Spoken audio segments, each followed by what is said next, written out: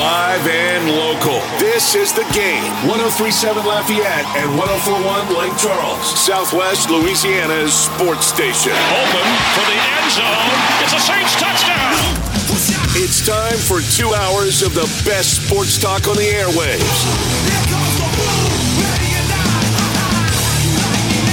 Here's your host, the Blonde Bomber, Jordy Holtberg. Oh, good afternoon and welcome. How is everyone after a very, very busy weekend? Another Chamber of Commerce day today. It's just bottle it up and enjoy it while we can. It's Monday. It's October 10th. It's the year 2022. No Cajuns to talk about, no Cowboys to talk about, but a lot to talk about with the Saints and a lot to talk about with the LSU Tigers. One good, one not so good, and we'll delve into it all today. My main man, James Mesh, back in the Master Control Suite in the game studio, spinning the tunes, pushing all the buttons. That studio's on the campus of Delta Media, which houses KLWB, which is 103.7 Lafayette. We're also on 104.1 in Lake Charles. We're streaming around the world, 1037thegame.com, 1041thegame.com. And if you happen to be in the Acadiana area, well, just pop on that television set if you've got one, because we are simulcast on Stadium 32.3 and 133 on LUS Fiber. Did you miss the headlines of the day? Not to worry. The Blonde Bomber has you covered. Here is Holtberg's headlines. Doesn't take a Rhodes Scholar, a Philadelphia lawyer, whatever cliche you want to use to win a game. You get the ball in your best players' hands and you let them do what they do best. Taysom Hill, been hurt a lot this season. Alvin Kamara, been hurt a lot this season. They weren't hurt yesterday. And because of that, the Saints won a shootout, a wild 39-32, had to have it win against Seattle on Sunday. It snapped a 3-game losing streak, and the way it was accomplished, it was a high-scoring seesaw survival of the fittest shootout. It really was. 6 lead changes, 5 touchdowns or of 35 or more yards, 2 56-yard field goals. And when it all settled, the Saints were winners. They were winners. No Michael Thomas. No Jarvis Landry. Then they lost cornerback Marshawn Lattimore during the game. They lost receiver Chris Olave during the game. And they lost return specialist Deontay Hardy during the game. And still, the Saints figured it out with a performance of the ages for one Taysom Hill, who rushed for a career-high 112 yards and 3 touchdowns. He passed for another in, no question, no doubt, his greatest performance of his career. Alvin Kamara had a monster game as well. He shook off an early fumble, produced his biggest game of the season. 103 yards rushing, 91 yards receiving.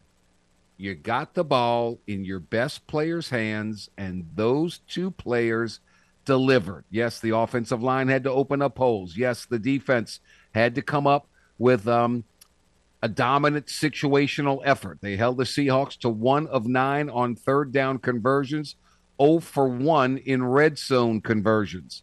You put it all together, it wasn't the prettiest of wins, but whatever it takes, the Saints found a way to win it yesterday. And boy, did they need it desperately, because on the heels of that trip to London and the loss, and ahead of next week's highly anticipated showcase against Joe Burrow and the Cincinnati Bengals, Saints couldn't afford to fall to 1-4. They just couldn't. They had to get it. So what you going to do when you go to the Saints game? Are you really a Saints fan, or are you more so a Joe Burrow fan? Are going to pull for the Cincinnati Bengals? Will be interesting to see. It's a very hot ticket. It was as soon as the schedule came out, and we'll see if they are truly loyal Saints fans, or does LSU come out and rule the day? It'll be a very interesting mindset. We will have much more on this game. And boy, the Saints crowd was into it. Another sellout crowd, amped from the opening kickoff. And they hadn't seen the team in quite a while. And they were there and they did their thing. Meanwhile, the LSU Tigers. I guess the best way to sum it all up is we're just not ready yet. Got to get better players. Yes, you lost some offensive linemen. The depth factor there is atrocious. The quarterback had no time to throw. The running backs could not run through a wet paper bag. They just couldn't get anything going on the ground. So the offense was playing from behind quickly, down 10-zip. The offense was mediocre at very, very best. The defense, when you line up against a really good, high-level, high-quality quarterback, it just goes to show you that we're just not there.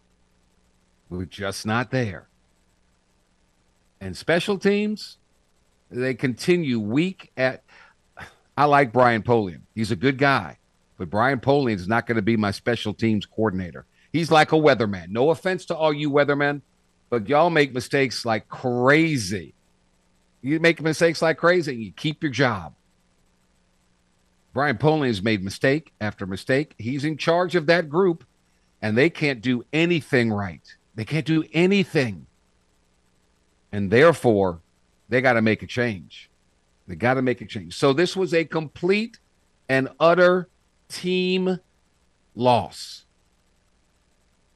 Josh Heupel outcoached the heck out of Brian Kelly. Just remember where Tennessee was in 2019 and where LSU was in 2019. The greatest individual season by a team, maybe in college football history, and Tennessee was down there with 3 and 4 wins. They make the hire of the coach. He gets out there. He gets to recruit his players. He gets to put his system in. Now look where they are 3 short years later. The program's not in bad shape, okay? You just got to get players, and you got to get better players. When was the last time an LSU offense ran the ball 28 times and gained 39 yards? 28 carries. Excuse me. They gained 55 yards. Pardon me. 55 yards running the ball. Josh Williams, 7 carries, 11 yards. John Emery Jr., 4 carries, 4 yards. Noah Cain, 1 carry, 3 yards. Now, I know they fell behind, and you had to throw the ball 45 times. 45 times did Jaden Daniels have to do that. He completed 32 of them, so a good percentage. Had 1 interception, had 1 touchdown, threw for 300 yards, sacked 5 times, running for his proverbial life. Running for his life. So now you look, LSU has to go play against Florida on Saturday at a 6 o'clock game. Florida gets a win over Missouri. Florida loses to Tennessee in Knoxville. They rallied back and fought hard. They've got one of those quarterbacks that if you get him on the wrong day, he can destroy you. If you get him on the right day, he'll give you the game. But when you look at LSU's schedule the rest of the way, wow, they've got Florida, 6 o'clock on Saturday. They come back home against unbeaten Ole Miss. That's a 2:30 kickoff. Then they've got Alabama. I mean, they got 6 games left. If they can split and go 3-3, that would be pretty remarkable. Pretty remarkable. I don't know. This is when you really got to coach and you got to have leaders, because now everybody's jumping off the bandwagon. You just got handed a good old proverbial woodshed beatdown. It wasn't even close from the beginning. Just wasn't close. Tennessee toyed with LSU 40-13. Tennessee, undefeated, now gets their golden opportunity that they've waited and waited and waited for so long. They get Alabama in their backyard. Their golden opportunity has finally arrived. Finally. That will be the must-see game of the weekend. 2 undefeateds. Will Alabama have their quarterback, Bryce Young? We'll talk with Tony Barnhart, Mr. College Football, at 3 o'clock this afternoon to get his impact on that. Ole Miss keeps winning. Texas A&M keeps losing. Yep, something else. Crazy weekend. Oklahoma looks awful. TCU looks pretty darn good. So we'll go over all things with college football. Chris Rosvoglou will join us here in just a minute. We've already had one firing in the NFL. Matt Rule of the Carolina Panthers, after a 1-4 start, done. First head coach firing in the NFL yet. Hey, Nebraska, go get on a plane, go fly, and don't let Matt Rule tell you no. Come up with whatever money it takes, because he did it at Temple. He did it at Baylor. He can do it at Nebraska. Build a program up and make them a contender. How many good college coaches have we seen go to the NFL and fail? Nebraska, this is your chance. You cannot miss out on this opportunity. Matt Rule's your guy. Go get him, and go get him now, and sign him up. Sign him up. Plain and simple. Pelicans win yet again. Good to see Mr. Murphy light it up for 7 threes in the ball game. That's why they drafted him out of Virginia with a high draft pick a year ago. Gone through the ropes. Can he be that consistent three-point shooter? We can only hope. We can only hope. Major League Baseball is set. And we've got the wild card round is over. Padres in the last game that went to 3 games, the best out of 3, shut out the Mets 6-0. So now tomorrow, game 1 of the NLDS, Phillies at the Braves at 12:07. Game 1 of the ALDS, Astros host the Mariners, 2:37 first pitch. It'll be here on the game, 103.7 Lafayette, 104.1 Lake Charles. That will be followed by the Guardians versus the Yankees at 6:37. And the nightcap out west, the Padres take on the Dodgers at 8:37 p.m. So we will have the Astros on Tuesday at 2:37. We'll have the Astros on Thursday at 2:37. Games 1 and 2 here on the game. And Major League Baseball this time of the year is absolutely sensational. All right, those are your headlines of the day. When we come back after our first time out of the day, Chris Rosvoglou will join us. We'll talk all about the New Orleans Saints. Now, look, it's October the 10th. It's time to face your worst nightmares with the game's 13th gate giveaway. We have your VIP tickets for the legendary Haunted House attraction in Baton Rouge. And that way you can scream over and over and over again while others have to wait in line. Simply register in the Game Rewards Club at 1037thegame.com or 1041thegame.com today to win a pair of VIP tickets to the 13th Gate, courtesy of Midnight Productions and the Game, 1037 Lafayette and 1041 Lake Charles, Southwest Louisiana Sports Station. Who dat? T-A-Y. Why? Because we love you. SOMHILL. Taysom Hill. Taysom Hill. We'll be back. Stay with us. Tune in every weekday at 8:15 a.m. and 3:15 p.m. for the LSU Sports Update, presented by Tibbs Trailers here on the Game, 1037 Lafayette and 1041 Lake Charles, Southwest Louisiana's sports station. And we are back. Time to talk. Who dat? Saints get a must-win yesterday in a seesaw. I never saw a game of that type of score evolving. 39-32 the final. The Saints get the win. They improved to 2-3. It was a wild one, and the Saints got the ball to the 2 guys they needed to because they were back healthy again. Chris Rosvoglou, kind enough to join us to share his thoughts and recap it all with us.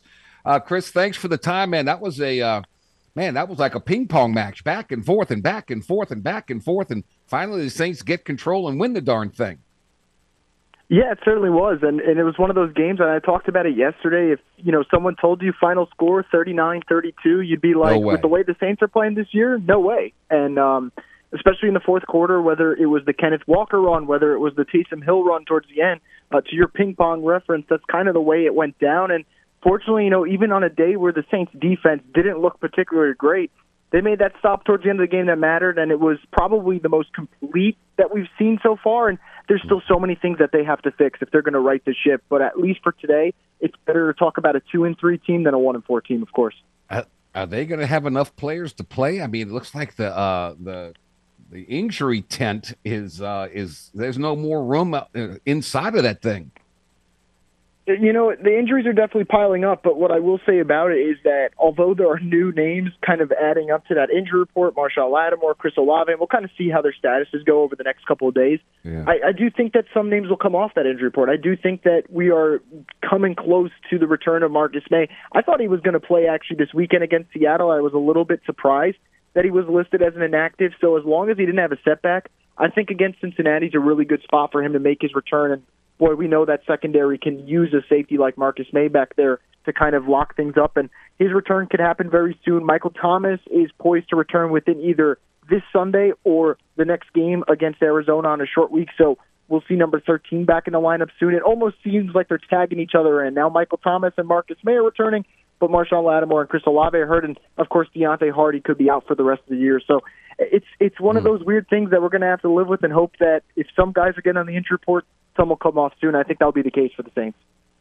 The victory celebration in the locker room was so loud with the smoke machine and the amplified music. They set off the fire alarms in Caesars Superdome, and Dennis Allen had to conduct his post-game news conference with the sound of the alarm blaring in the background. It was an important game. They needed to win. I don't care what the score was, as long as you had one more than the other team. So I think their post-game celebration amplified that. Yeah, I think to your point, right, like this team for the last 3 weeks has had to hear about, what they're not good at, whether or not this is a throwaway year, if the right coach is in the building.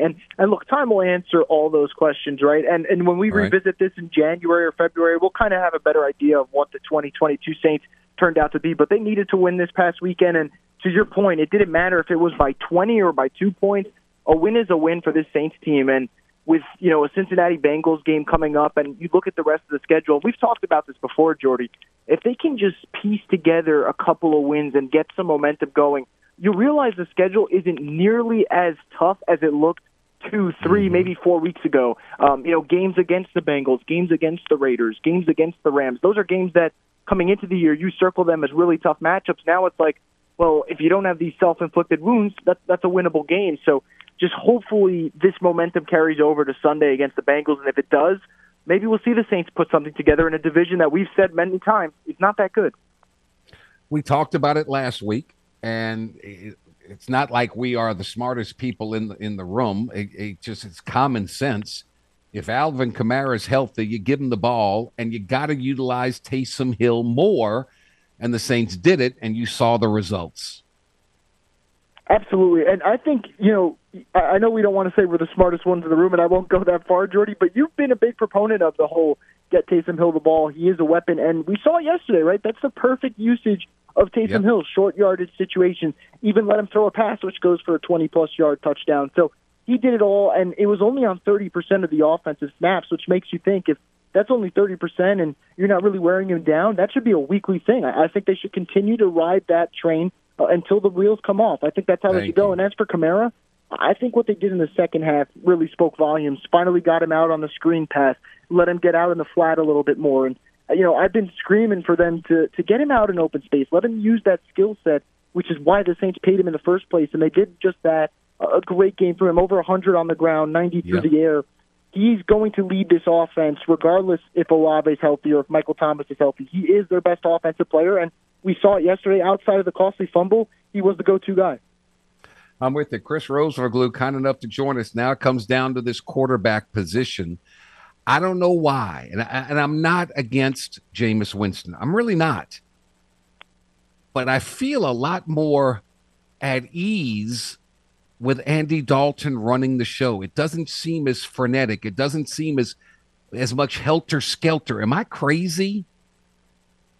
You know, if it's compared to what we've seen from Jameis Winston this particular season, it's not crazy at all because it seemed like Jameis was pressing, forcing the issue, and we saw that with the turnovers. I mean, week 2 and week 3 had 5 picks in those 2 games combined. That's just not going to fly. So if we're talking about this season, I don't think it's crazy. I think Andy Dalton, for better or worse, has been the definition of a game manager. He's not going to win you the game, but he's not going to lose you the game, and that's what they've been doing. And I think at this point with the whole quarterback situation, my response to everyone is going to be, who's healthy? Who's the healthier quarterback? If it's Andy Dalton still, Andy Dalton should start. If in 4 weeks from now it's Jameis Winston should start. But regardless of who's playing, if you use Taysom Hill the right way, that's going to take pressure off of whoever that quarterback may be, whether it's Dalton or Jameis, and get them in manageable situations, you know. And I think the Saints with Andy Dalton and Taysom Hill sprinkled in right now have done a good job of how many times yesterday was it 3rd and 3 or 3rd and 2, and those are the down and distances that you want, not 3rd and 8, 3rd and 7, where they've been backed up in week 2 and week 3. So I don't think it's crazy at all. And I think if Jameis does come back and you see him in that starting role again, I would like to see him almost kind of revert to what he did last year. Take what the defense gives you. It's okay if it's not a 300-yard passing game. All that matters is that it's a win. And we're seeing that. We saw that yesterday. The crowd was terrific. Seattle had 4 false start penalties. They were whistled for 12 total, 85 yards, nearly twice that of the Saints. It got to the point where the Saints offensive linemen could hardly communicate over the noise that was going on. So, man, that 12th man is pretty good when they're good. Absolutely. And, you know, just to give the crowd a little bit more props, this was a late arriving crowd. You know, the first quarter's about to begin. And I see we're all talking about, man, what's going on? Are people already out on the Saints and it's only week 5? And they came to play, and there were multiple moments, to your point, late in the game where you could see Geno Smith trying to get everyone set, and everything's a little bit shaky. And, you know, even on those moments where Geno Smith did have a great pass down the field to Tyler Lockett or whatever, next series, the crowd's still ready to go and give them that extra juice. And they're going to need that for the rest of the year because the Superdome is no longer what it used to be in terms of teams go in and they kind of expect to lose on the road to the Saints, but that could change in a hurry if this defense starts to play the right way, the offense plays complementary football, and you see this crowd do what they did yesterday, then who knows? It's definitely something that will move forward. And against Cincinnati this upcoming weekend and a great quarterback in Joe Burrow, that disruption and making sure they're not communicating properly, that's going to be key for sure.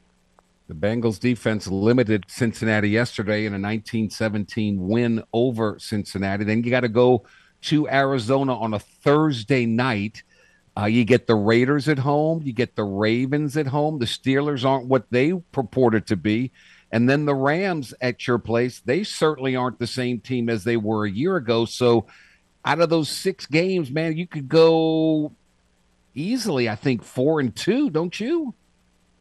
Look, if they play complimentary football and they don't have all those self-inflicted wounds, because they love to do it twice. They love the penalty and then they love the turnover. If the Saints cut that out, Jordy, I look at all those games and 4-2 does seem reasonable, but more importantly, every single game out of that 6-game stretch that you pulled up, none of those games, if they just play that complimentary style of football, I will go in and say, I don't think they can win today. No, I think they have a great shot in every single one of those. So, let's see. If Sunday they beat the Bengals, that's going to be a confidence booster. You go into a short week against an Arizona team that, let's just be real right now, they have not looked very good, and they have their own concerns to work out. That game seems a lot more manageable than before. And when you talk about the Raiders, you talk about the Steelers, these are teams that each have one win, and those are franchises that you didn't expect to just have one win this year. So it's definitely a manageable schedule. 4-2 is on the table, and even better could be possible if the Saints can just play the way they played in the second half. But obviously their defense has to play a little bit better. But I do think the defense will bounce back. I'm not overly concerned about that. Just don't cough up the football on offense. And if that happens, and if they were able to win back-to-back games starting this upcoming Sunday, I'll start to see that light at the end of the tunnel. Man, they got to get healthy. They got to get their studs back, man, but they got to get them back. Chris Rosenberg, thank you so much. Big-time win. I never would have expected 71 points combined. No way. But Take the win, run with it, and now you get Joe Burrow, Jamar Chase, and the Bengals. I'm going to be curious because as soon as that game came up on the schedule, it was a tough ticket to get. Are we going to have true Saints fans, or are we going to have Saints fans who are LSU fans pulling for Joe Burrow? That's going to be interesting to me. I totally agree with you, and this has been a big hot topic on Twitter this Monday. You know, what are you going to wear at the game? If you're a Saints fan, you can't wear a Joe Burrow jersey at the game. We all love Joe Burrow. He is a class act and a great quarterback. But if you're a Saints fan, you're going in with black and gold and nothing else because you might have to lose your fan badge if you go in with the Joe Burrow jersey. I'm with you, Chris Roseveglou. Thank you, buddy. Always great talking to you, man. Have a great one. We will take a quick time out here when we come back. From the good to the reality check, that is LSU football. Glenn West will join us as we roll on this Monday edition of the Jordy Helper Show here on The Game. 103.7 Lafayette, 104.1 Lake Charles, your home for the LSU Tigers in Southwest Louisiana. Every day is a Chamber of Commerce kind of day when you're listening to the Jordy Holberg Show. This is The Game. 103.7 Lafayette and 104.1 Lake Charles. Your home for the LSU Tigers and Houston Astros in Southwest Louisiana. Well, if you're an Astros fan, you certainly hope for better results than what we saw in Tiger Stadium on Saturday morning into the early afternoon. Tennessee just, 40-13. LSU was predictable offensively. They were outmanned up front. They were out-executed on defense, awful on special teams. And I don't care how many games you've coached and how many wins you've accumulated. You're only as good as your last performance. And that LSU coaching staff was out-coached big time by the Tennessee Volunteers. Glenn West stops by each and every Monday, senior writer for Go247 Sports. Glenn, did I sum it up? Is that acceptable on your terms there? I would say that was a pretty good summation of what happened on Saturday. They were just, totally outclassed, outplayed in every single way. I mean, Coach Kelly said it today. It's with us when you're not when you're not fundamentally right, and you're playing a team like that has.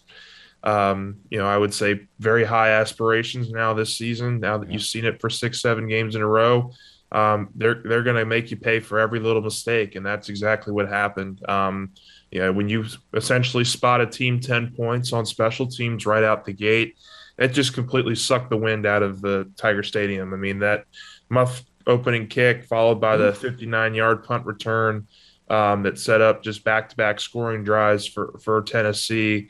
Really was the nail in the coffin of the game. Honestly, it really felt like the game was over right then and there because you can't get behind double-digit scores, especially when you're beating yourselves, and that's kind of what happened with LSU on Saturday. Yeah, the fast start was important. It was necessary, and it just went the complete opposite way.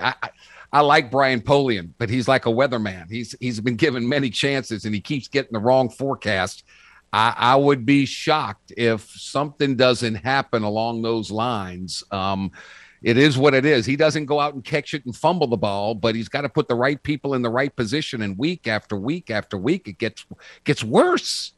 Yeah, it's been a little bit of an enigma, I think, because from everything we've heard and seen, Coach Kelly's been with the special teams for those periods too. I mean, like they're trying to figure this thing out. Mm-hmm.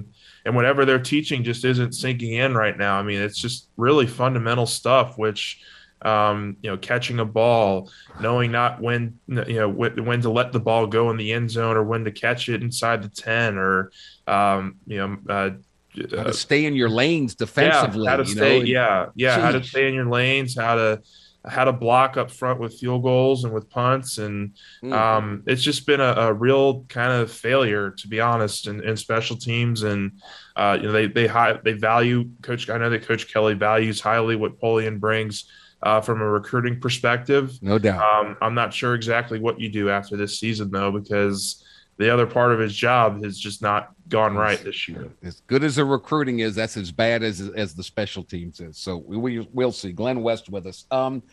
Offensive line, can you give us an update on what the latest is with Will Campbell and what the latest is with Garrett Dellinger? Sure. So Will Campbell had a really scary situation kind of happen with him on Friday. Had this episode, is what it's being called. Had to be rushed to the hospital. They ran a bunch of different tests. Um, they kind of summed it up a little bit to dehydration, but I think there's something else going on there. Yeah. Yes. But I think the biggest thing that they've said is that all the news has been positive so far about the tests that he's been given. He was, pretty much in the hospital throughout the entire weekend. Coach Kelly said that he was getting released on Monday. So that's very good news. But at the same time, if you have a player that's in the hospital for a couple days there, I would seriously put his availability in question moving forward here. Absolutely. Just want to make sure you get everything right there and that he's okay. As for Dellinger, he is looking to miss the next 2 weeks. He has a grade 2 MCL injury on top of that broken hand. So, I mean, maybe it's a catch-22 here. Maybe you get him a couple weeks extra rest on that hand. Maybe that heals a little bit better. But he'll miss this game. He'll miss the next game. And then he'll have an extra week's rest between the Alabama game and Ole Miss game. So they're going to be shuffling again. I mean, Coach Kelly joked with us today. It's going to be their 6th different offensive line rotation in 7 games, and that's kind of where they're at right now. Doesn't that kind of sum up where this program is? Because the lack of depth from the prior coaching staff, maybe they fell asleep at the whatever it is. You're starting 2 freshmen.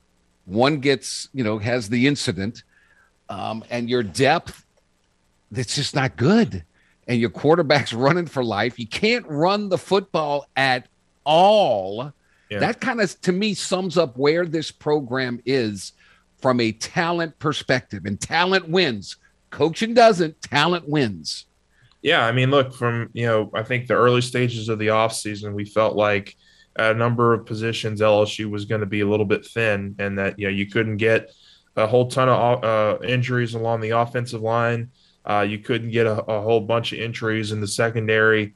You couldn't get injuries at running back, and they've been hit in all 3 areas so far. Offensive line, they're missing 2 starters. Secondary, they're missing probably their biggest vocal leader on the defense in Major Burns. And you've seen exactly what's happened in the last 2 weeks with him going out. They're having communication issues back there. They're getting beat. They're having to shuffle guys. I mean, Jarek Bernard-Converse, your starting corner, is now having to play safety because you don't feel comfortable about the other guys that are behind him. So it's just it's a rough spot. I mean, injuries are a part of the game. LSU has felt really good about their conditioning throughout the entire season. But these injuries have certainly cropped up on them here the last couple of weeks, and they're struggling to kind of make sense of where to put everybody. What would be, in your opinion? I'm gonna tell you the gauntlet. I know you know it, but I'm gonna tell you the gauntlet that LSU faces with their last 6 games. They got to go to the swamp to play Florida. LSU's had some really good teams go there and get beat. They've got to play, up at this point in time, unbeaten Ole Miss here in Baton Rouge. And they got to play Alabama in Baton Rouge. And they got to go to Arkansas.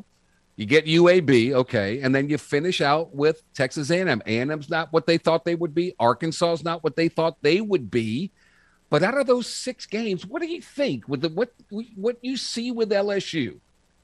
What do you think is realistic?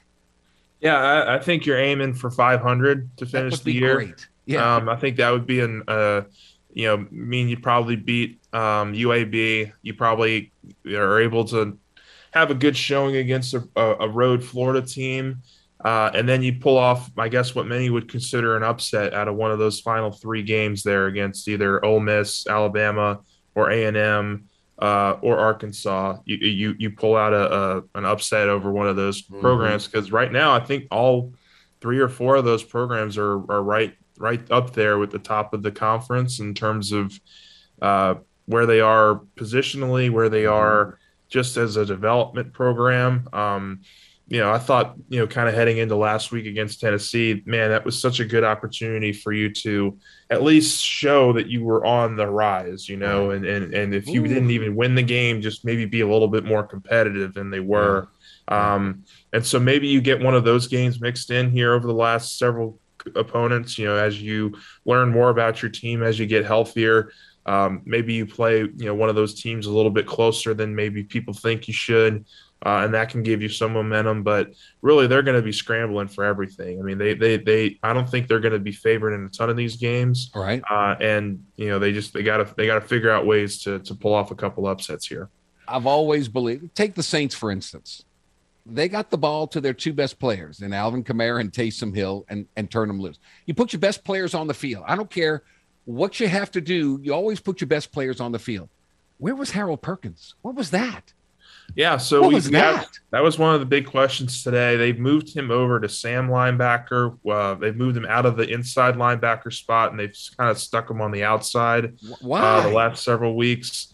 And he's had a lot of great opportunities rushing the passer and kind of creating some havoc back there. But what Tennessee did, and this is kind of how Coach Kelly explained it to us without digging too into the weeds, they split, 5 wide receivers out, and it really hurt LSU in terms of being able to use Perkins because they felt like they needed an extra corner, an extra defensive back out there to keep up with the speed that some of those receivers play with at Tennessee. And on top of that, they had somebody spying Hendon Hooker the whole game. I thought he'd be the perfect guy to do it. Would have been the best guy to do that. Yes. They were using Baskerville a lot for that, kind of a more veteran guy. So, look, I initially kind of was thinking that because they use him in so many different special packages, that it was just going to be harder to sub him in and out of the field because of how fast Tennessee moves offensively. Okay. But that wasn't a part of the plan, and I think he just didn't fit what they were trying to do schematically against Tennessee, and they're going to roll him out there against Florida because they think it's a much better matchup for him. Glenn West, Go 247 Sports. Your opinion of Brian? Look. You go for it on fourth down. If you do it and you're successful, you are a hero. That's our kind of coach. When you don't, everybody starts to put the spotlight on you and speculate. To me, early on, I didn't agree with going it on fourth down. I would have attempted a field goal. I know you've had issues with that. I would have tried to get some points on the board. And then right before the half, you go for it again and you give Tennessee the ball back again. So I agreed with the first two. 4th and 4, 4th and 1, you're down kind of near the red zone in both situations. You need 7. I mean, Tennessee's pulled ahead early. They're up double digits on you. You can't trade field goals for touchdowns, and that's what fair. LSU was doing. So I understood the first two. The last one was I will never understand. The 4th and 10 from around midfield. You're kind of going in already with a little bit of momentum because you just scored a touchdown. You just gotten a stop on defense. You pin them inside their own 5-yard line at the best if your special teams works out the way that you hope. But instead, you go for it on 4th and 10. You're down 20-7, and you get sacked there, and then you give up a field goal, and you're now down 23-7.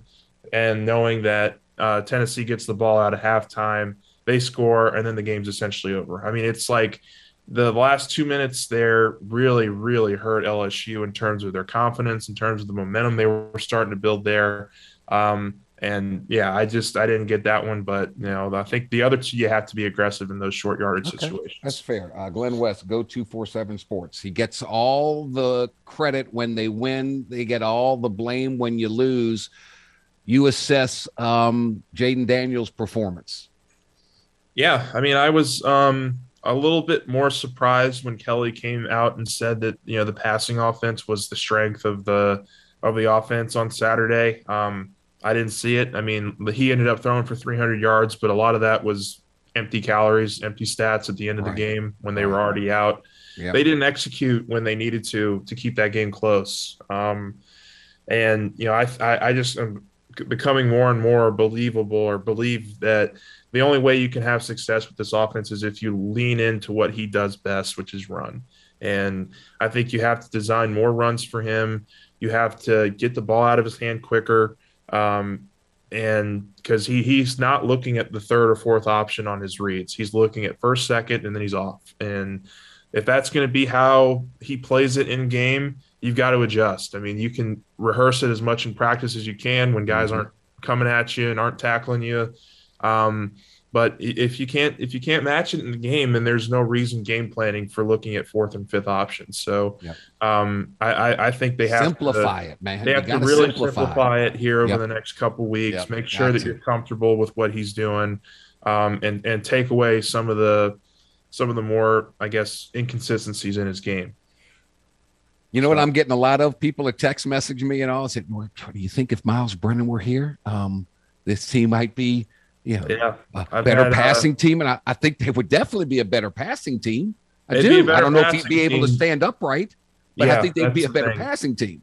So, I mean, that's the thing. I mean, like, that's the risk you run with running with a guy like Miles or like Nussmeier, like Howard. I mean, those guys are mobile. I mean, they can get out of some sticky situations in the pocket, but LSU's talking about going to a 7-man protection this weekend because they can't block up front. They can't open up running lanes. They can't keep the quarterback upright. So at least in Daniel's case, if you have a guy who can evade some of those situations and potentially move the sticks a couple times, then you're in a better spot. So it's just pick your poison, honestly. I mean, LSU's just offensively right now in a big, big cluster, and you got to figure out, kind of the balance of being able to limit what Jaden can do, offensively because of his inefficiencies, and you got to be able to find those efficient ways that he can help the offense. It's almost to the point where Brian needs to start thinking about, if we win the coin toss, heck, I don't want my special teams out there to catch the ball. I'm going to kick it this time and play to our strength, which is defense. We're a better second half team. Let's get the ball to start the second half. Maybe, right? Got to try something different. I mean, they kicked it to Auburn, so but you kind of saw what happened there. I mean, I mean, they just can't catch a break on special teams. Just really, I mean, just hadn't been great, the last couple of weeks for LSU in any facet. I mean, they got the run game going a little bit against Auburn, but other than that, you've got to start systematically changing what you're doing, and I think it starts this weekend against Florida. Florida's a 3.5-point opening favorite, depending upon who you make your investments with. They were 2.5, which is kind of the Vegas talk for if this game was played at a neutral site, it'd be a push game. So it's going to be an interesting one. It's definitely one of those SEC games that LSU can have that's gettable, where they're not going to be overpowered by talent or anything like that, or by scheme or by personnel. They're going to have a chance, and they just got to make some of these corrections. Simple. It's simple. If both teams play well, which quarterback plays the best? That's it.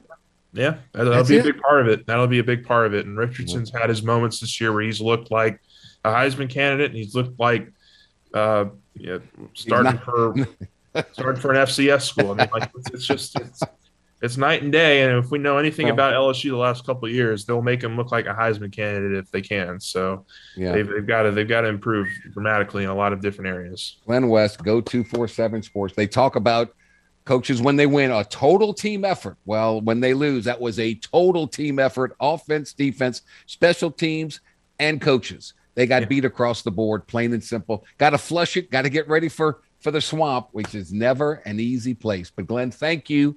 Thank you so much. I appreciate it, buddy. Absolutely. Thank you, Jordy. All right, Glenn West, Go 247 Sports. Senior writer, does a tremendous job. I said the Astros open up postseason play against the Seattle Mariners. You can listen to the matchup between the AL West rivals right here on the game. 103.7 Lafayette, 104.1 Lake Charles. Astro launch starts at 2:07 tomorrow, Tuesday. First pitch set for 2:37. Don't forget to tune in Tuesday for Mariners at the Astros here on the game. 103.7 Lafayette, 104.1 Lake Charles, Southwest Louisiana Sports Station. Back to wrap up hour number 1 next. Welcome back, boys and girls. The Sweet Dough Pie Festival is coming back, serving up a slice of history and deliciousness every year. Pastry chefs and home cooks vie to be crowned best in the Sweet Dough Pie contest, where the public is the judge. And, of course, a large variety of pies are available for purchase. The Sweet Dough Pie Festival returns Saturday, October 29th from 9 a.m. to 3 p.m. at Grand Coteau Town Park in Grand Coteau. For more information, Visit call 337-331-6352. That's 337-331-6352, or visit the Town of Grand Coteau's Facebook page. All right, we're going to go around the SEC with Mr. College Football Tony Barnhart. Blake Ruffino will share his thoughts on this LSU football team. 6 down, 6 to go. Whew. They had a little slice of humble pie themselves, right, against Tennessee. We'll be back. Hour number 2, the Jordy Helper Show here on The Game.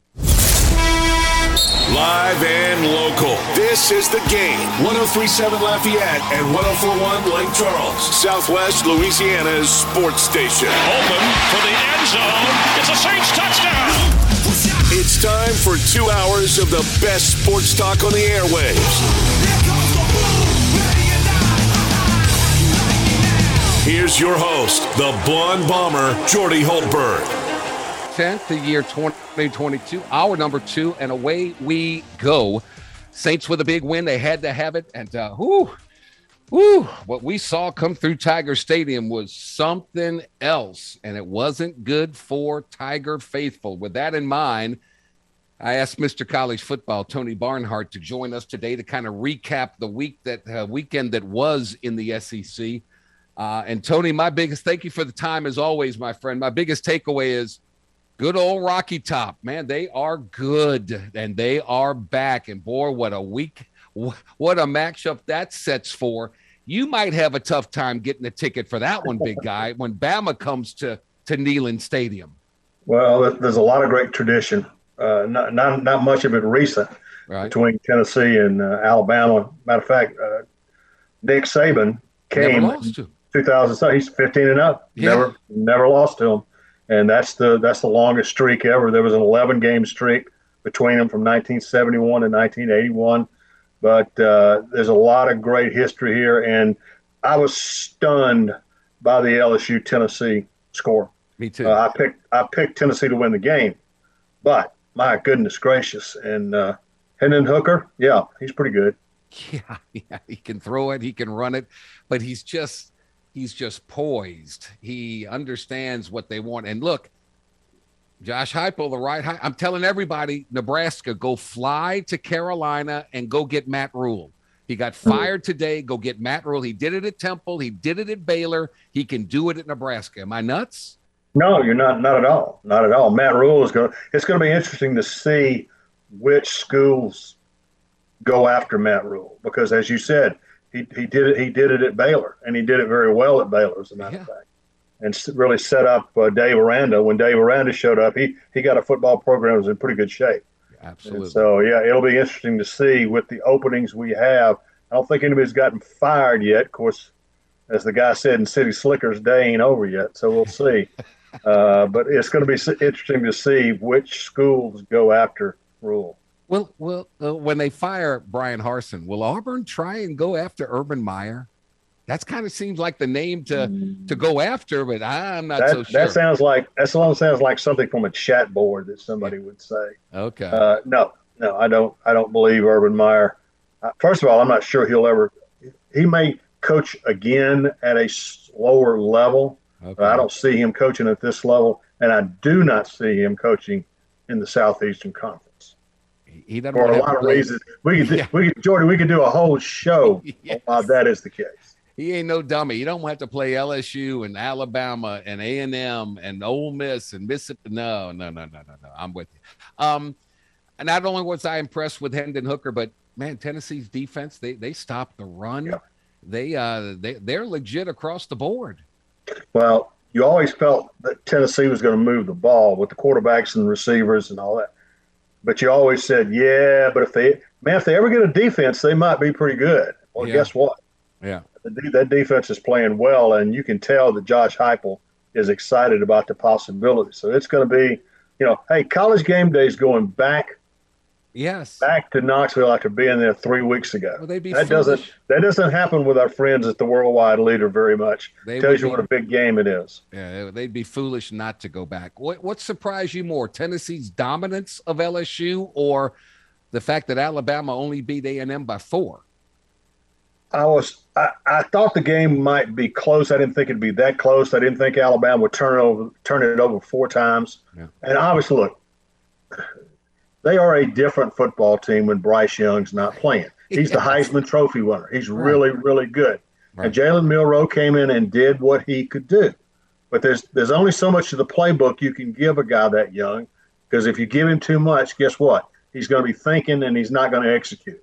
So I thought Alabama did what they could with him, and Texas A&M's defense is pretty good. So I was a little surprised that it was that close, but the LSU game, I was shocked by that. Does Jimbo Fisher need to give up the play calling duties and find somebody else to do it? Because that last play, fourth, from the 2 with 1 play left to go, didn't leave a lot to the imagination in my humble football mind. My keen analysis on that, Jordy, was, what was that? My goodness. And if do yourself a favor, go Google Nick Saban explaining his defense on the last play. He was with Chris Stewart during the show. I heard it. I'm like, I don't understand half the stuff he's talking about. I know nothing about football. I really don't. Because after he finished explaining it, I said, I have no idea what any of those words mean. He's talking a different language, man. He's got all kind of terms for this guy and that guy and the green dog and the robber and crazy. But Jimbo, that wasn't very imaginative in my mind. You have got in that point. Well, as Coach Saban pointed out, it's a 2-point conversion. That's what it is. All right. Yeah. You've got to, if offensively. And nobody playing zone on a 2-point conversion. Well, offensively in that situation, 2-point conversion. If your quarterback can move at all, you have got to put him in a situation where he has a run-pass option where he can run it. If the defense comes up, you throw it behind them. If they don't, take off. The goal line's only 2 yards away, Jordy. Yeah. And I did not think that showed a whole lot of imagination because you knew the other guy, the guy coaching defense for the Crimson Tide, you knew he would have an answer. For something. Of course. Is this Tennessee's golden opportunity? Is this a moment that they've been waiting for forever and a day? And is it too big of a moment for them? That is what we're going to find out. That's a great question. Is it too? Because if you haven't been in these moments, you don't know what they feel like. And that's right. Shoot, Alabama's in this every week. They do it. They do it every week. Yeah. So it's going to be. I gotta believe that Josh Heupel is going to come out smoking. Okay, in other words, you're not going to run it and possess it and try to shorten the game. You're going to do none. You're going to do any of that. You're going to come out smoking and try to take the top off the defense early on and get up. And because if I've been in Knoxville when the place is overflowing, if that team goes up 7-0, it is going to be crazy. I get scared in that stadium. I think that thing's going to collapse when they got that many people. It's like a tinker box, whatever you call it. I was there in '98 when they broke Florida's winning streak and went on to win the national championship. I was in the press box because back in those days I had deadlines and I was writing my story, and literally when the Florida kicker missed the field goal to send the game into another overtime, the press box literally was swaying. I believe it. Back and forth. Yeah, I believe it. It was unbelievable. Tony Barnhart, Mr. College Football, with us. One good thing Alabama discovered with their Heisman Trophy winning quarterback out, they found a running back. That dude, Jahmyr Gibbs, is special. Yeah. That's what Georgia Tech would tell you because last year he played for them. Yep. He's Alvin Kamara part 2. Yeah. No question. Maybe a little faster than Alvin. Yeah. Because he finds a seam and bam, he's shot out of a cannon. And that's that's what Alabama does. Alabama needed some help at running back. Well, they go get Georgia Tech's best running back. They needed help at wide receiver. They went and got Georgia's best wide receiver. Yeah. Last year they needed some help at linebacker. They took Tennessee's best linebacker. That's right. Welcome to the portal, ladies and gentlemen. That's exactly right. Boy, I tell you what, when you don't have your quarterback, nobody feels sorry for you. Kentucky didn't have theirs, and South Carolina got a little sunglasses and dancing in the locker room after that one. Well, and the thing about it, it's hard to ask a backup quarterback who hasn't played. I mean, the guy hadn't played. you can't ask a whole lot of them, but you didn't really have any choice. But we see now Kentucky's a good football team with their starting quarterback, but they're not a very good team without him. Right. Are you all in with Ole Miss now? They're 6-0, 2-0 in the SEC. They slowly got cranking against Vandy. And in the second half, they just this dart through for 448. Right. Are you all in on the Rebels? I was all in a week ago when they beat Kentucky. Okay. I picked Kentucky to win that game straight up because I did not believe that Ole Miss, to quote the late great Pat Dye, I wasn't convinced that Ole Miss was man enough to play Kentucky. Guess what? They are. They're a physical football team that's playing better defense, and they run the ball with a lot of authority. They do. And so, listen, the rest of this October is going to be absolutely incredible as all these teams start playing each other. And hey, let's don't forget our friends at Mississippi State. I was just going to ask you about them. Oh, how in the heck man. did LSU beat them like they did? Go figure. It is inexplicable because I said today in my column, I said, I don't know how that happened. Mississippi State ought to be 6-0. And so, think about it, it's Mike Leach. We spend a lot of time laughing at Mike, and he says entertaining stuff to entertain us at the press conference. Guy's a good football coach. Okay, he's a good football coach. He's got, and you know what? Everybody told me the ball. that Tony, his third year, they'll be good. I said, come on. Yeah. I mean, they'll be all right, but right. I thought he was a gimmick. Again, I undersold Lane Kiffin. I undersold him as well. I thought he was a gimmicky coach, and the coaches in this league are going to figure it out and do this and do that. But the thing they're doing more now, then they got guys that can run for over 100, and they've done it in consecutive weeks now. And if you can run the ball in this league when you want to run them in this league, it spells all. It's all the difference in the world.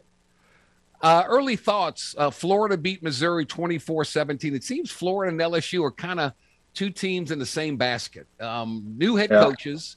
There's a reason why they're there because the talent kind of fell off a little bit. They've had good moments. Florida kind of did what they did against Utah. They battled back against Tennessee. LSU did what they did against Mississippi State, and they took care of business against Auburn. What are your early thoughts in the swamp, 6 o'clock kickoff? Florida is a real hard team to get a gauge of. But I will say this, as long as they've got 15, Anthony Richardson, they got a chance every time that they play. Yeah. And so I like the way that Florida's built for the long haul. I told all of my Gator friends, I said, this year will be up and down, and you'll be very frustrated because you're trying to rebuild that roster. But I think long-term, things are going to be pretty good at Florida. So early on, Florida playing at home, I like Florida. If Brian Harsin doesn't get fired this week, he's got to go to Oxford to play Ole Miss. That's an 11 o'clock kickoff. If they lose and lose convincingly there, I don't know how you keep the plugged in. Well, I thought if they weren't competitive against Georgia last Saturday, that might do it. Yeah. I mean, because what point are you trying to make? So, right. Yeah, and look, everybody talked about the fact that Auburn opened the season with 5 straight home games. That's great. Yeah. But what that means is the back half of your schedule is just absolutely brutal. Yes. Brutal. And it's hard to see a lot of wins there. How many boats can they pull up to Neyland Stadium for their boat parade, like tailgating? I mean, how many slips do they have out there, man? And Calhoun's, they're not going to have enough beer to serve all the people. Well, you're going to have to go out and go to Oklahoma or Omaha or something and get you some more ribs because you ain't going to have enough ribs on Saturday. Right. I mean, you're going to run out of ribs about noon, man. You kidding me? I hope the weather's great because it'll be one of those great Saturdays in college football for those folks. And they've been waiting so long. Oh, this is awesome. I mean, and they thought maybe that Florida was going to be the high point when they beat Florida. Yeah, man. But now all of a sudden, here's Alabama ranked number 1. And they look somewhat human at times. It's going to be a great atmosphere. Yeah, who's going to be the celebrity picker? I still think it's going to be Peyton Manning. I just got a funny feeling about Ooh. that. What do you think? That would be kind of fun. That would be kind of fun. I think that's just the only way they can go on that thing. So, you're the historian here. Where does this one rank in Tennessee football history as far as the enormity of it? You know, I got to believe that this goes back to '98. The '98 game when they beat Florida and snapped Florida's T. Martin, the quarterback, right? String it was. It has to rank one up there with that one. I mean, I was there for that one, yeah. And the atmosphere was just absolutely incredible. But again, we're talking about a number one Alabama team that's won all these national championships in second year under Josh Heupel. Think about that. Second year, and they are now being talked about as a possibility to win this game. It's going to be fun. It is right up there. He is all right. So we both agree that Matt Rhule is going to be a high commodity for a bunch of schools that have already gotten rid of coaches. It's amazing. He's going to get paid by Carolina not to coach. He's going to get another check of a huge number to coach some college football team like really soon, I believe. Is this a great country or what? Oh my God. You think Jimbo Fisher is sitting back there going, you know what? Y'all can say all the things you want about me and chastise me and criticize me. If you get rid of me, what am I going to do with my $85 million? What am I going to do? Well, I have to do something, you know, probably have to invest in some good, some savings bonds and some long-term stuff like that, Now, well, that's the thing, Jimbo. But I wrote this morning that Jimbo, what happened by that game against Alabama, he bought himself the rest of this year. Okay, I don't care what happens. Yeah, he is not going to get fired because he went to Alabama and came within one play at the 2-yard line of beating Alabama, the number one team in the country. So yeah, amazing. All right, we shall see. Mr. College Football, you got a lot of work on your plate, I know, this week. So are you heading to Knoxville, or are you going to just be like us and just watch it? As I told somebody, I'm going to be at Vizio Stadium, which is my home office, and I can learn. I've got a bunch of other games I need to watch, and I can just learn a lot more by watching at home. So that's what I'm going to do. It turned out those people that decide what games they want on CBS were pretty smart. I mean, they got Georgia on there. That was kind of a better game than LSU Tennessee. Yep. God. Yep. Oh well. They got the right one this week. Alabama at Tennessee. That's going to be something. Bryce Young's going to play, right? If he can walk, he's going to play. Well, here's the deal. Nick Saban said it his presser today. He hopes he'll play. He's getting according to what I've read. Mm-hmm. He's going to get it re-examined this afternoon, and the doctor basically it's really a question. It's a pain management situation. And the thing about it is, you can say, "Oh, I can manage the pain." Well, if you're taking 3 miles an hour off of your fastball, you're not managing the pain, and you won't throw it as hard as you need to throw it because you don't want to. You know why? Because it hurts, Jordy. Yeah. He's not going to want to run and get hit either. I can promise you that. So you got to, and you're going to do this. You're going to listen to the doctors. Yeah. Hey, what are we talking about here? So, because this guy's got a bright future when this is over. Yeah, no doubt. All right, Tony, always great catching up with you, buddy. Have a great week. Thank you. Tony Barnhart, Mr. College Football, getting it done again. Tennessee at Alabama. Woo. I hear the end zone seats, the uppers are going for quite the pretty penny. So we shall see. We shall see what happens. We'll get more into that throughout the course of the week. The Game Clubhouse at 1037thegame.com or 1041thegame.com can help you with your date night blues. That's because once you become a member of our rewards club, you have an opportunity to win excellent prizes like a $150 gift certificate to Mr. Lester's Steakhouse at Cypress Bayou, or a $50 gift certificate to the Half Shell Oyster House, or even a $25 gift certificate to Mabel's Kitchen. But you can only score these great prizes by becoming a member of the Game Clubhouse at 1037thegame.com or 1041thegame.com. It's free. It's simple. So go sign up today. We'll be back with more. The Jordy Hultberg Show on the Game. 1037 Lafayette, 1041 Lake Charles. your home for the Tigers and the Houston Astros in Southwest Louisiana. A recent survey said that game listeners prefer our station than filing their taxes. Take that, taxes. This is The Game. 103.7 Lafayette and 104.1 Lake Charles, Southwest Louisiana's sports station. All right, welcome back.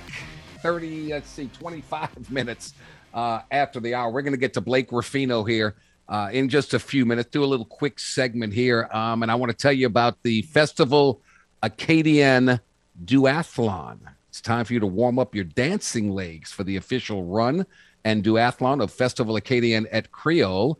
Race through Lafayette's historic district. End up at Girard Park for Festival Acadian in Creole on Sunday, October 16th. Compete in the 5K or the 10K or the run, paddle, run in the duathlon. Taking part in the event helps support local parks, community projects, and the festival that you love. Volunteer or register at latrail.org. That's latrail.org. Don't forget, again, tomorrow we will not have the Jordy Hultberg show because it's postseason baseball for the Astros, and they open up against the Seattle Mariners tomorrow. You can listen to the matchup between the AL West rivals right here on The Game, 103.7 Lafayette, 104.1 Lake Charles. Astro launch starts at 2:07 on Tuesday. First pitch set for 2:37. Don't forget to tune in tomorrow. Mariners at the Astros at Minute Maid Park here on The Game, 103.7 Lafayette, 104.1 Lake Charles, Southwest Louisiana's sports station. Cowboys get another win, 22-10 over the Rams. We'll wrap up this week of the NFL tonight on Monday Night Football. You can listen to that here on The Game as the Raiders are in Kansas City to take on the Chiefs. Don't be surprised if the Raiders play pretty well here. The 49ers just blew the Panthers out, 37-15. Matt Rule out the door. Titans beat the Commanders 21-17. Vikings outlasted the Bears 29-22. The Bills all over the Steelers. It wasn't even close, 38-3. The Jets, how about the New York Jets, Jets, with a 40-17 win over the Dolphins. Different team without Tua. The Bucs hold on and get a win over the Falcons. Falcons are they're playing better than people think. 21-15, the Bucs get the win. The Jags lose to the Texans 13-6. Deshaun Watson's back in the locker room and on the practice field. He can't play yet, but his Browns lost to the Chargers 30-28. Whew, what happened to the fun and gun Detroit Lions? Bill Belichick and company. Patriots 29, Lions zip, and the Giants upset the Packers 27-22 in London. How about them apples? Yes, indeed. So when you look at the NFL standings in the NFC South, it's the Saints needed that win in a big, big time way. The Bucs are at 3-2, Saints are 2-3, Falcons are 2-3, and the Panthers are headed south at 1-4. Still, only one undefeated team, and that's the Eagles. They're 5-0. Pretty darn good, to say the least. Shocked by the Packers' loss. And everything else, it's parity across the board. Across the board. The 49ers took the lead in the NFC West. They're 3-2. Rams, Cardinals, Seahawks are all 2-3. NFC East, Eagles 5-0. Cowboys 4-1. Giants 4-1. And the Commanders from Washington are 1-4. So still early, very early in the NFL. But, boy, that was a must-win scenario. Thank you, Taysom Hill. Thank you, Alvin Kamara, for doing what you did, running that football, catching passes out of the backfield, and even Taysom throwing a touchdown. Pretty special. Pretty special. All right, we're going to take a quick timeout. We're going to get back to the LSU debacle that was. Look, it was a bad day. Bad day. The program is not bad. The game was bad. Tennessee just was a far superior team. Far superior. I go back. Look where LSU was at 2019. Look where Tennessee was at 2019. LSU was great. Tennessee was mediocre at best, at the very best. Now, just 3 short years later, LSU's mediocre at best. Tennessee's pretty special. We'll find out how special they are if they can hold serve and win at home against Alabama in the colossal battle of unbeatens this Saturday in Knoxville. So we'll see. So it's going to take time. It's going to take patience. Something that we don't like. Something that we don't like. And let's face it. From 2000 to 2020, I mean, LSU was great. Past couple of years, it's going to take a little bit of time. I'm not pointing the finger at you, Coach O, but I kind of am.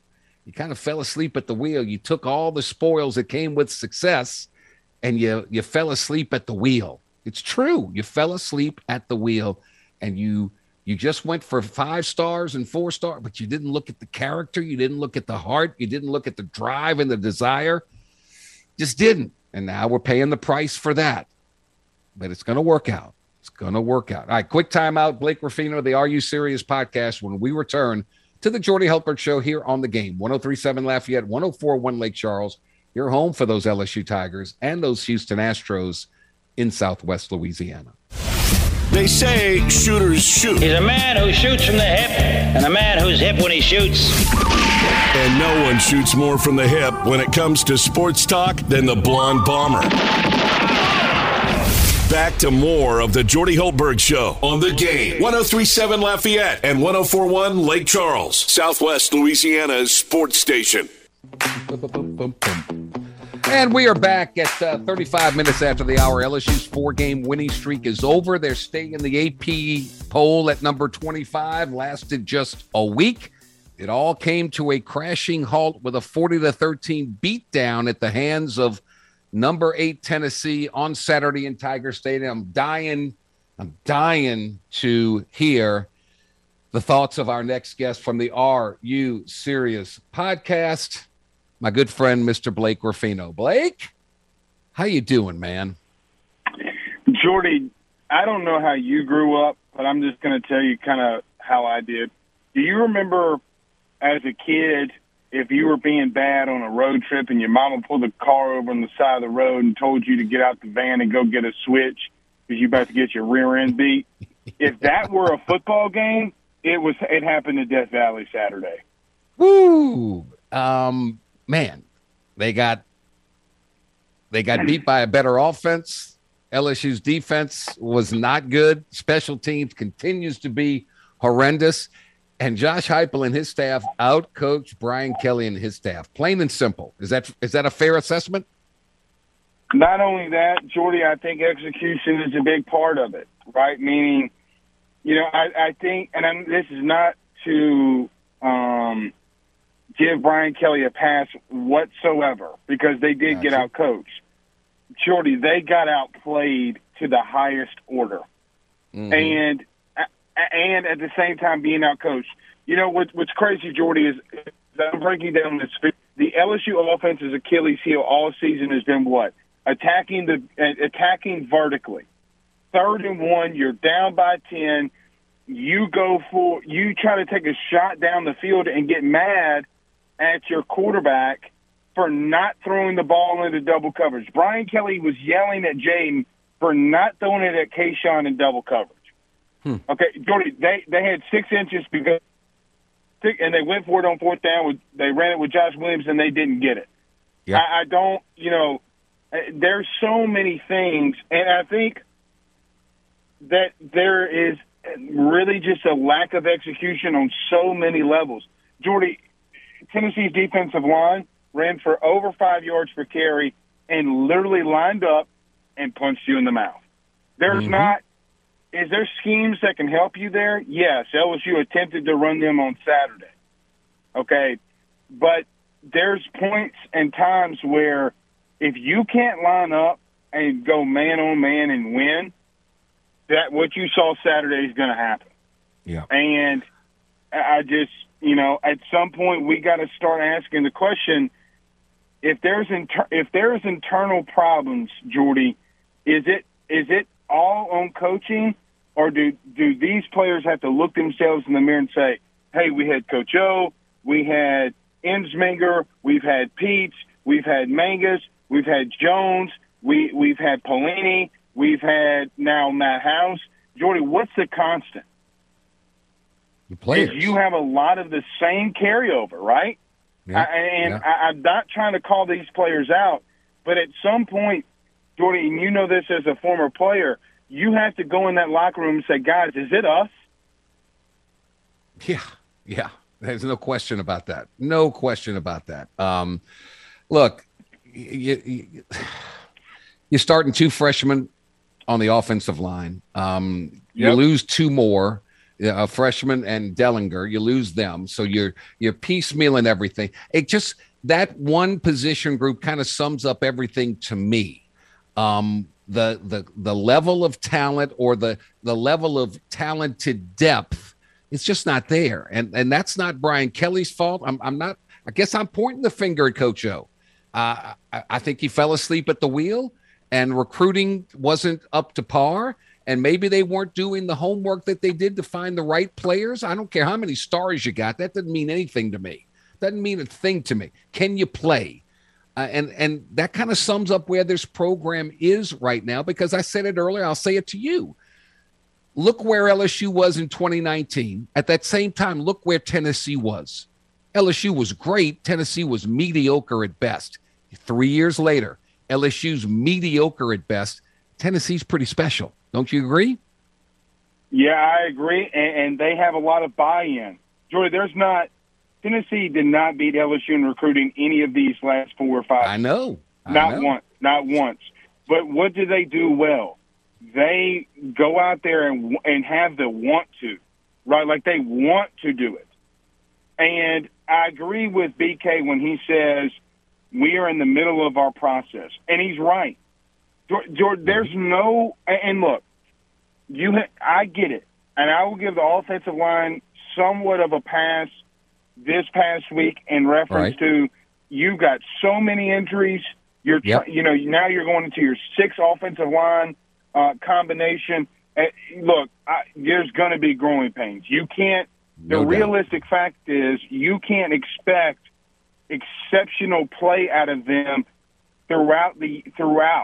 Okay, but what you have to do is you have to scheme around that, right? Like you have to scheme better to be able to mask a major deficiency, and they're not able to do that. And when they do that, either number one, Jane doesn't hit a wide open receiver, or they drop it. I watched the entire game. And everybody keeps asking me, why does he not attack downfield? Me and your quarterback. Jordy Jenkins, I get the balls tipped. I get it.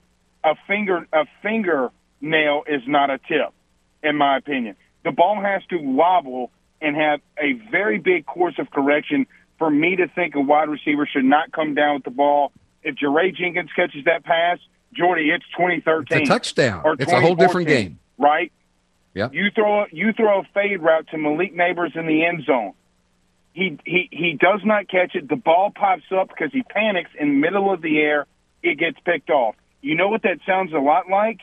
Kayshon Boutte week 1 against Florida State, does it not? Yeah. So not to take what Jaden is doing, because you got to still go after it. You still have to make those passes. You still have to make those throws, no matter the outcome, because you're not going to get pulled when your receiver makes a bad play. What will happen, though, is, okay, we got to make a play here, and if I throw this, not only is this guy not coming down with it during the game, Jordan, my question would be, are they coming down with it at practice? Because who knows? At the beginning of the season, our concern is that Jane Daniels can't hit intermediate passes. Now the reverse has happened. All he's doing is hitting intermediate passes. Yeah. Connect. Okay, yeah, and Jordy, I mean, I hate to say that there's been some execution regression offensively, but there has been. Okay, when's the last time you've ever seen Jack Best miss a catch? Ever? Yeah, you're right. I've never seen an LSU football team that can't run the ball a lick. a lick. No, and Jordan, here's another thing. And look, it's a very easy take to say the O-line played bad in some of these run fits. I agree. There were a lot that was in there. Jordy, there are so many lanes that we'll break down tonight on the show. Jordy, if they busted outside, they go for 20. Oh, I understand. John Emery in a zone inside read, if he busted outside, Jordy, there's nobody there. Literally. Yep. The entire defense for Tennessee got into the wash, and it was blocked perfectly. The problem is you just can't run what the play is called, because sometimes, like Clyde Edwards-Helaire, like Leonard Fournette, like all of these great backs that we've seen, baby. Instincts. You have to make plays. Instincts. Yeah, they just have a feel for it. They understand it.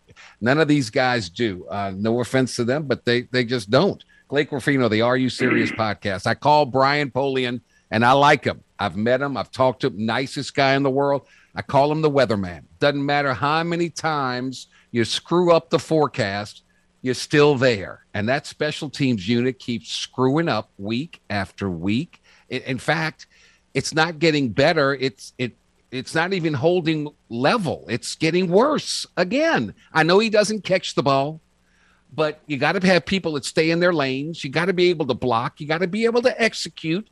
Got to get the right people. That's coaching. And right now, as good of a recruiter as he is, that's as bad as a special teams coach he has become.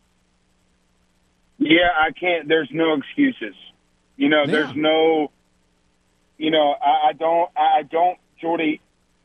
There's three things. Number one, you can't convince me that there's nobody on this team that can't field a punt or a kickoff. Okay, if you got to put Kayshawn back there, Jordy, and tell him to fair catch every single punt and kickoff, that is completely fine. Okay, if you got to put Jeray Jenkins back there, that's completely fine. There's got to be somebody that can catch a kickoff. There's got to be somebody that has the heart to say, you know what, this guy cannot move me off the line that is my assignment. Jordy, of the first 8 plays, 2 special teams plays dictated the game. Really. Yep. And truthfully, you're down 10. In 8 plays, Jordy, you were down 10. Okay? Yep. And it just, I don't, and then we question Brian Kelly, Jordy, well, why is he going for it on 4th down? Well, would you trust the special teams? No. Because getting beat 40-13 doesn't really matter to me. What matters to me is how you're calling the game. Jordy, this is and this being number 3, this game is a lot like we saw from Lane Kiffin against Alabama a season ago.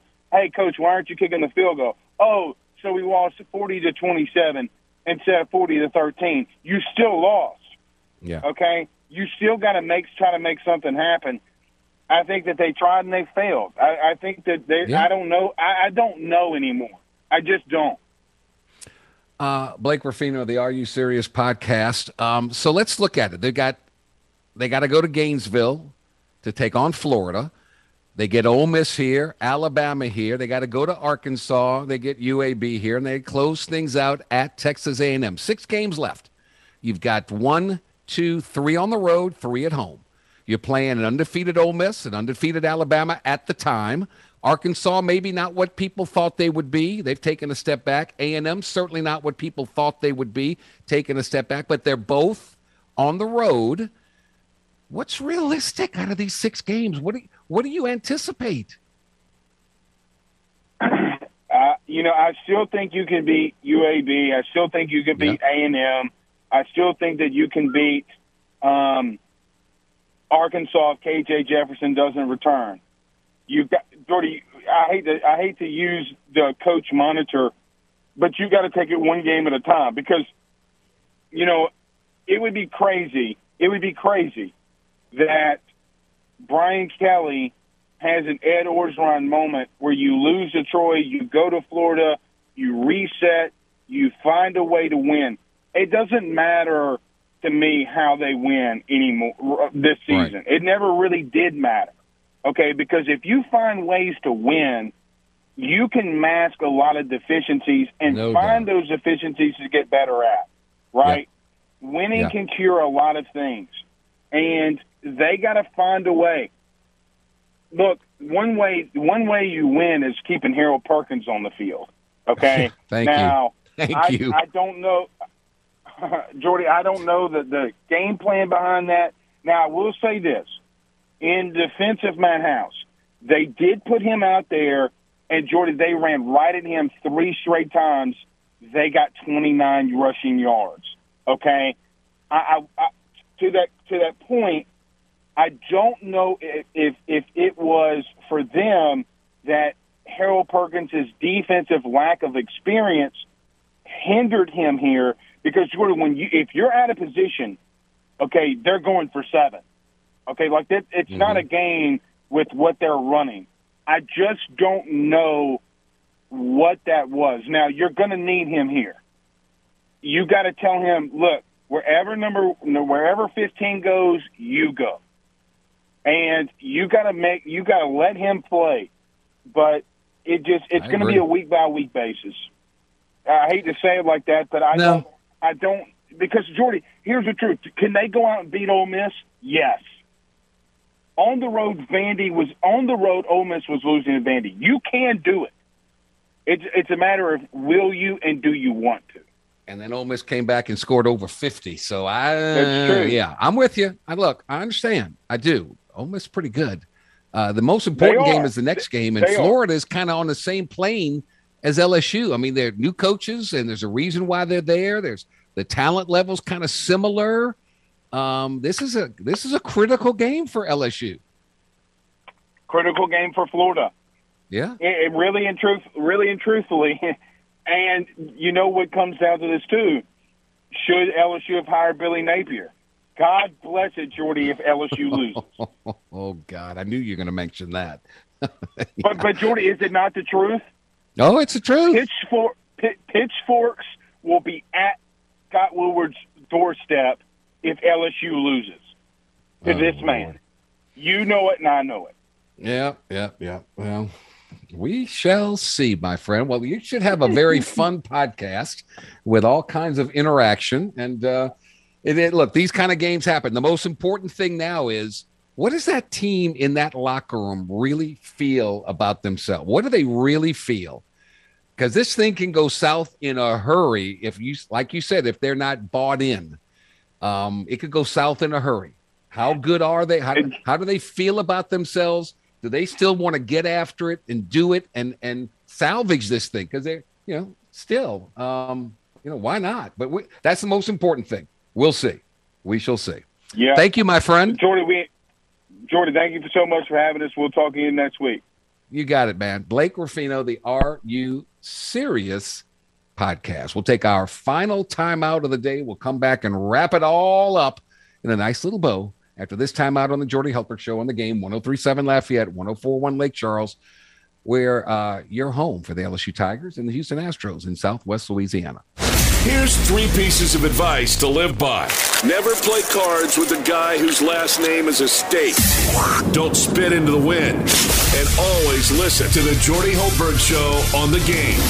103.7 Lafayette and 104.1 Lake Charles, Southwest Louisiana's sports station. Still through it all, LSU's 4-2 overall, 2-1 in the SEC. It's not all that bad as they prepare to visit Florida on Saturday. But look, make no mistake, this team is limited. It's got shortcomings on offense. It's got shortcomings on defense. It's got shortcoming on special teams. And Brian Kelly said, look, we play hard. All right, we play with heart and fight. But if you don't have execution, you're not going to beat teams like Tennessee and Alabama and Ole Miss. You're just not. So, long way to go. Everybody has a bad day. Hopefully they got all of it out in one fell swoop, and they can start playing better. But it's going to take everybody to believe. All right, let's see. Special thanks to our guests, Chris Rosevaglu of the Talking Saints, Glenn West, LSU, Tony Barnhart, around the SEC, Blake Ruffino, more on LSU. If today is your birthday, happy birthday from all of us to all of you. You share yours with Dale Earnhardt Jr., who is 48 today, and Brett Favre is 53. Brett Favre is the worst thing that ever happened to LSU because he went to Southern Miss, and they won because of Brett Favre, and we got Curly Hallman because of that. Ugh. Anyway, so, all right, again, tomorrow, this show will not be on the air. Tomorrow we'll have game 1 of the ALDS between the Astros and the Mariners. 2:07 Astro Talk, whatever, and then 2:37 first pitch. So we'll be back Wednesday with a new edition as we talk about the Cajuns. They'll be in Huntington, West Virginia to take on Marshall. We'll have a preview of that game and much, much more. Much, much more. So, again, Saints must win. They got it. LSU, a little reality check here. It doesn't come easy. As the old adage, Rome wasn't built in a day. Well, LSU football is not going to be built in a day.